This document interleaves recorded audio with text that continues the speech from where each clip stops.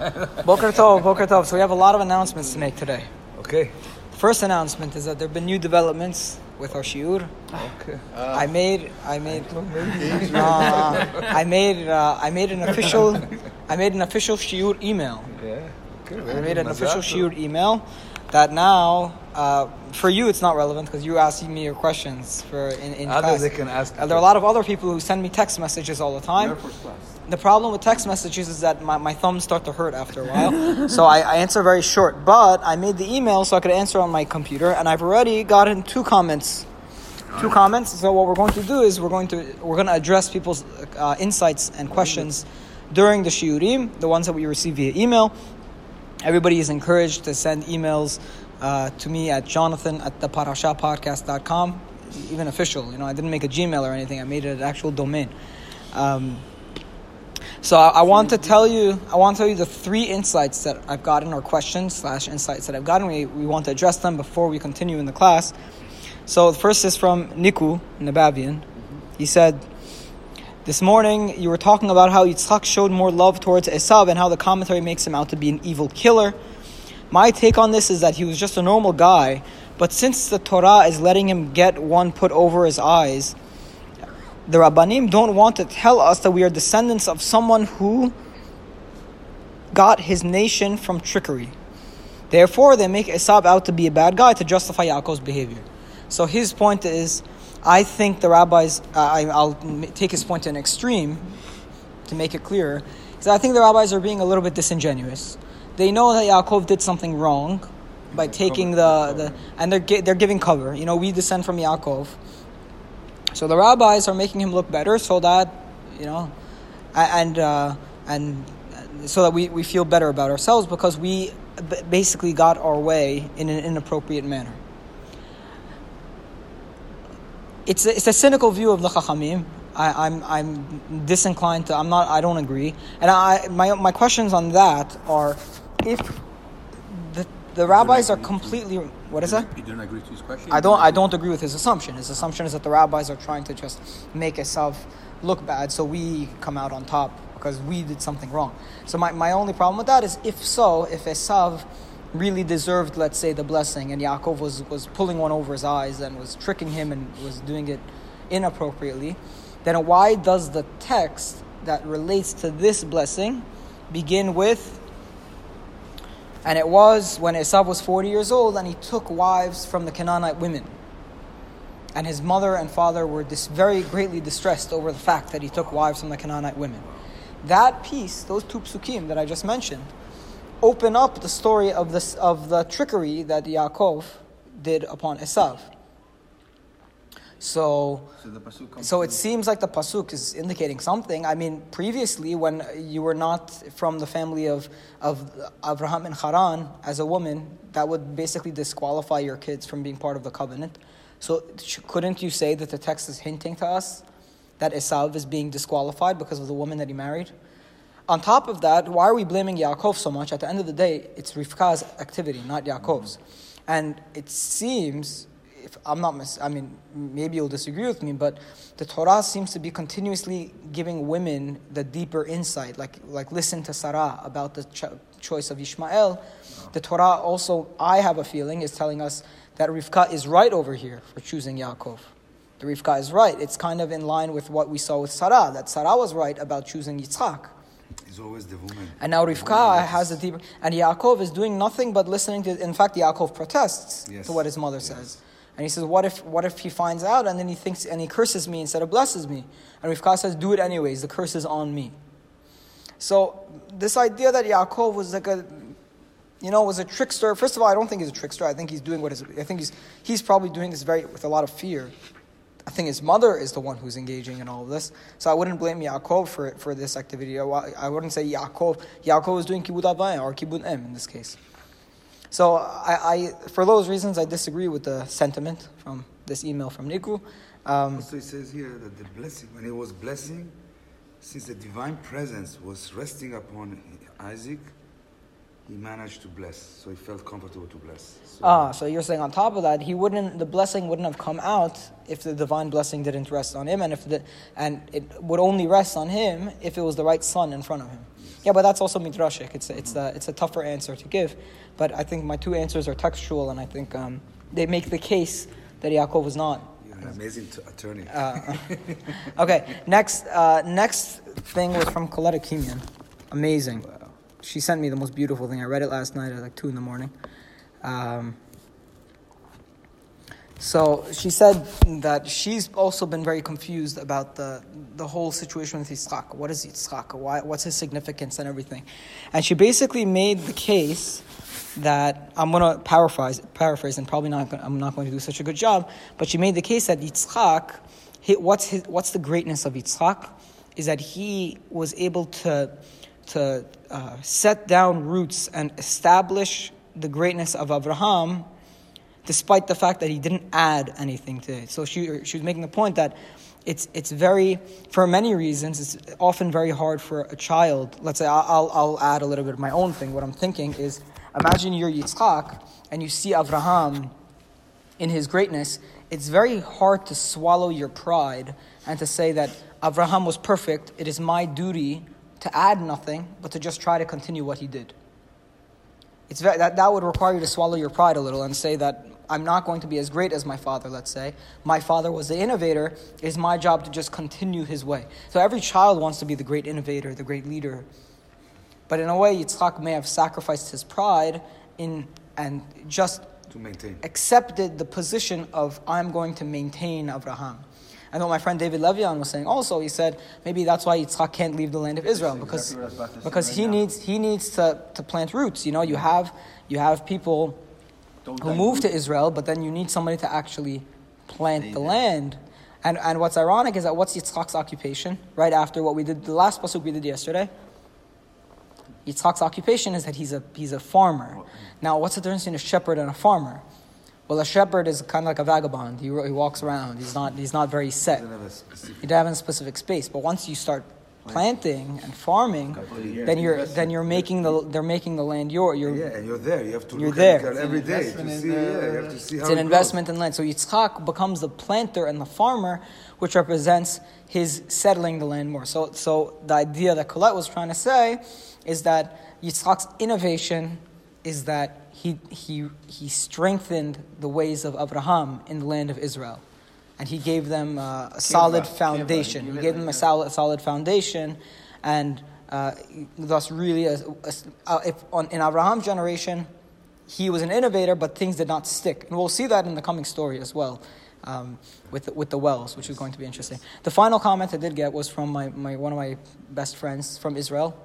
He sent me a voice note this morning. I sent him. He's a very deep, he's an insanely intelligent person. So he said, I understood your point about the two ideologies and remember what we said about the political spectrum on what was it, Monday, Tuesday? So I understand your point, but you also have to take into account that there are many people who are corrupted by religion, like, let's say, radical Islamists, who will use the name of God in order to kill people. So you're saying that there is the godly way and the non-godly way, and the non-godly way will always... So he said, what about the people who take the godly way and then they just corrupt it?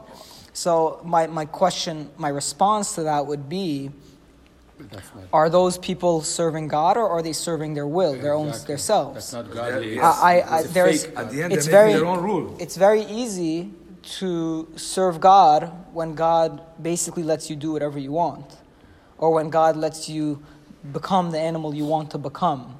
You know, because in that case, you're not really serving God; you're just serving yourself. Or you're making a God so of there's a difference between putting God at the center of your reality and then living by God's rules, or claiming that you're following God's rules and doing what you want to do for your own pride and for your own grandeur and everything. So I think when religion devolves into something where people are killing each other, or at least when the service of the one God devolves into something where it allows someone to murder other people, then the person is really just using that as an excuse to do what he wants to do, which is to murder, rather than actually being a godly way. So I wouldn't call that the godly way.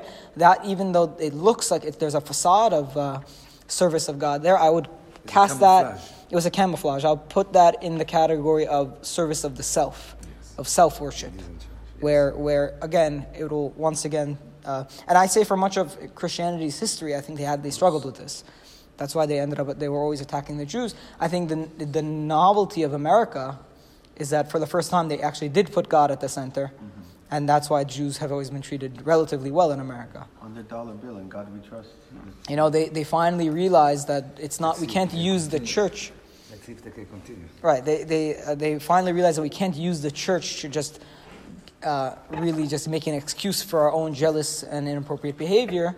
They finally realized that we have to actually practice what we preach. And then America became this beautiful, amazing nation, which we hope will survive. Okay. Amen. Pasuk Yud Gimel. This is Shilishi. So we know that after his encounter with Abimelech with Rivka, he becomes a very wealthy farmer. So the man grew up and he went and he became great until he became extremely great. I think this is referring to wealth and stature. Yes. Interesting. Like why Abraham. Why does it refer to like Ha'ish? Ha'ish is a word that's used for great men. This is an ish. An ish is a great man. The great. I think it's almost showing you like what the Avimelech's type would look. They see this man. They see this great. They're seeing him as an ish, like a very respectable man. And he had many sheep and much cattle and a lot of wealth, and the Pelishtim, they became jealous of him. And all of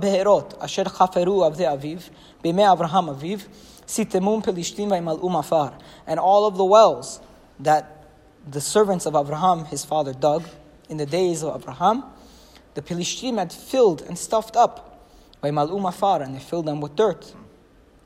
And Abimelech said to Yitzchak, Lech me'imanu, go from us, ki atzamta mimenu me'od, because you become much stronger than us.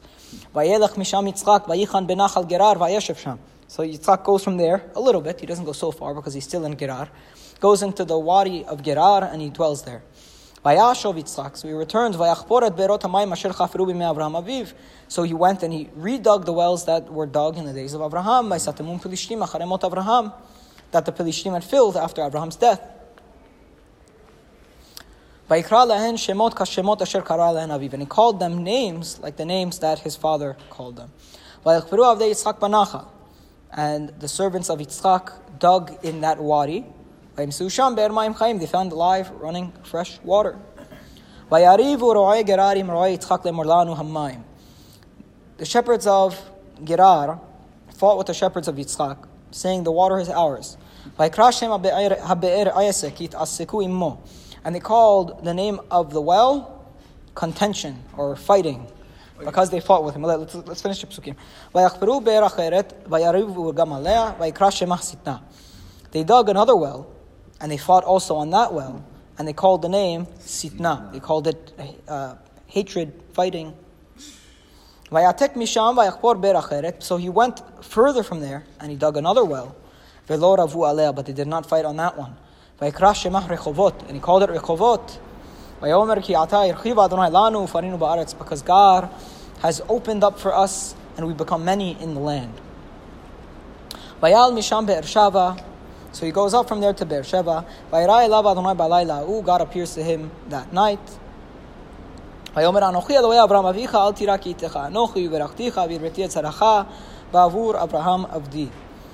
And God appears to him and he says, I am the God of Abraham, your forefather. Do not fear, because I am with you. I will bless you, and I will make your descendants great because of Abraham, my servant. Again, we're giving it all up to Abraham. Vayiven sham mizbeach, vayikra b'shem Adonai, vayet shem aholo, vayichru sham avdei Yitzchak be'er. He builds there an altar, and he calls out in the name of God. This is the first time we're seeing Yitzchak do such a thing, by the way. He calls out in the name of God, building an altar. And he pitches his tent there. And his servants, they started digging a well. Now as they're starting to dig a well, Avimelech comes to him from Gerar, and some of his friends and his general Fichol. Yitzchak says to them, why have you come to me? You hated me, and you sent me away. And they said, we saw that God was with you. And we said, let there be a covenant between us, with our kids, and between you. And let us establish a covenant with you.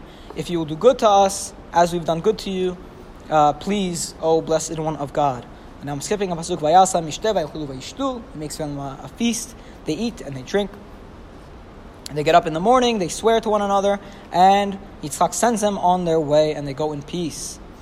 And then Yitzchak's servants come to him and say, "We found another well." And what do they call the well? Shiv'ah. They called it seventh. Why? Because it's the seventh well. The three of Abraham. The three, which ended in Rechovot, and then the final well in Beersheba, which was the seventh well that Yitzchak had dug, which became the seventh one. So the Shiv'ah seems to be an indication of the 7 wells. So just to recap, all of the reasons why Beersheba is called Beersheba. Because of this. First of all, the underlying reason is because the word Sheva is the same as Shivu'ah, which is where 2 swears occurred. The swear of Abraham and Avimelech, and the swear of Yitzchak and Avimelech. Both of the swears seem to be pretty similar. The second reason why we have the name Shiv'ah or Be'er-Sheva is because of the 7 sheep that Abraham established as part of the covenant. He said, "Why do you have 7 sheep?" And he says, "I'm doing 7 sheep in order to establish a covenant that this well is mine," or something.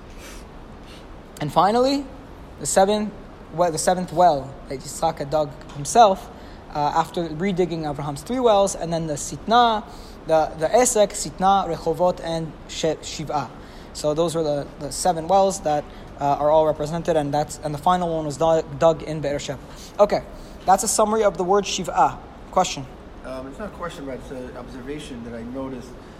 You know, you mentioned what was the job of what did Yitzchak didn't really do anything. I think there's a pasuk here. Vayashov Yitzchak vayachpor et be'erot hamayim asher chafru b'imei Avraham aviv vayisemu Plishtim. So he did actually go and he did try to maintain his father's legacy. Right. That was what Colette's point was. We're saying when you look at what he does, he goes and after Abraham's death, his legacy gets a little bit muddied. And people and some of the Pelishtim, they are refilling the wells that Abraham dug. You could almost say that the well represents like the source of knowledge, the source of Torah. You know, wells have a deep metaphoric significance. And all of the wells, all of the lessons, you could say, that Abraham was bringing to the world through his wells, all of the water, the live water the pure water he was bringing to the world through his Torah, quote unquote, was stuffed up by the Pelishtim.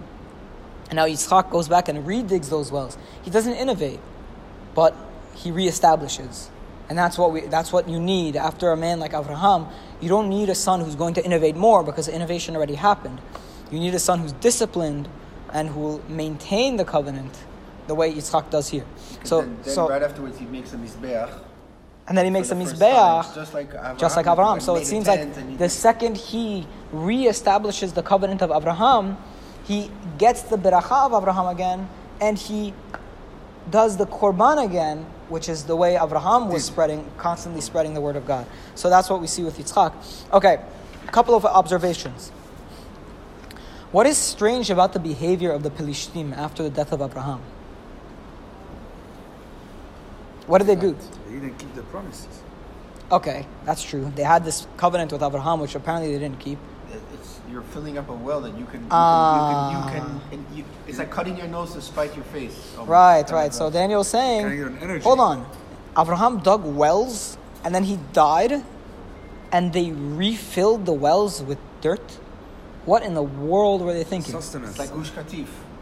So what fascinates me is, we always see echoes of history in the forefathers, as the Ramban says, Maaseh Avot Siman Labanim, and we find that these themes in the forefathers keep coming up. What fascinates me is that it's almost like a joke, like an accident of history, that the Palestinians were called the Palestinians because they're not Pelishtim or an old nation from the biblical times. They don't exist anymore today. It's almost like an accident of history that Borei Olam wanted us to associate them with the Pelishtim here. Because whenever we left Gaza, what did they do? They took all of the Israeli technology and they burned it to the ground. Now, why in the world would they do that? They could have had brilliant, beautiful Israeli technology, farm income, amazing agriculture, but they stuffed it up instead of benefiting from it. And maybe the reason is because they're so filled with rage at that all of this success that they come into represents it. Yeah, by Kanu Pilishtim, they became jealous. They became jealous and seeing and drinking from the success of the prior person is almost like an admission of our own inability. It's like when you hate someone so much, you can't even take a favor from them. You can't even let them do something for you because that represents their superiority over you. It's almost a tacit admission of the fact that they are better than you, right? So isn't it ironic that Borei Olam made it's like a joke. These people are called Pilishtim, and they behaved exactly like the Pilishtim in the time of Abraham. It's a repetition. I find it very ironic, and I don't think it's an accident. I think Borei Olam likes to play jokes sometimes. I think one of the jokes of history is that the Pilishtim somehow were called Palestinians, and their behavior is exactly like the Pilishtim in the story of Yitzchak, where they see opportunities to benefit from the Jewish innovation, but instead they stuff it up. They stuff up the wells. Okay, so that's very interesting. That's point one to make. Now there's one more echo, which I find very fascinating, is that Yitzchak, he goes and he redigs the wells, thus reestablishing the way of Abraham. And then he digs one well, they come and they take it from him. Okay, fine, good, have it. Esek, it's called. Then he digs another well, it's called Sitna. But he digs a third well, and this time they back off. Now, why is it that they backed off? So, what I take from this is a lesson in how to deal with the hatred of, in our case, let's say, these days, the Palestinians. When you give in, they see it as an opportunity to pounce. But, if you make it clear that they have no leg to stand on, they calm down. They back off. So what Yitzchak was doing is, okay, you're going to take my oil, I'm going to dig more. You think you don't want me to be digging any wells? I'm going to dig wells until tomorrow, and I'm not going to stop. So do what you want to do. Now in that case, they have nothing. They lose their interest in fighting Yitzchak. You know there's not going to. They know that they have no opportunity to win.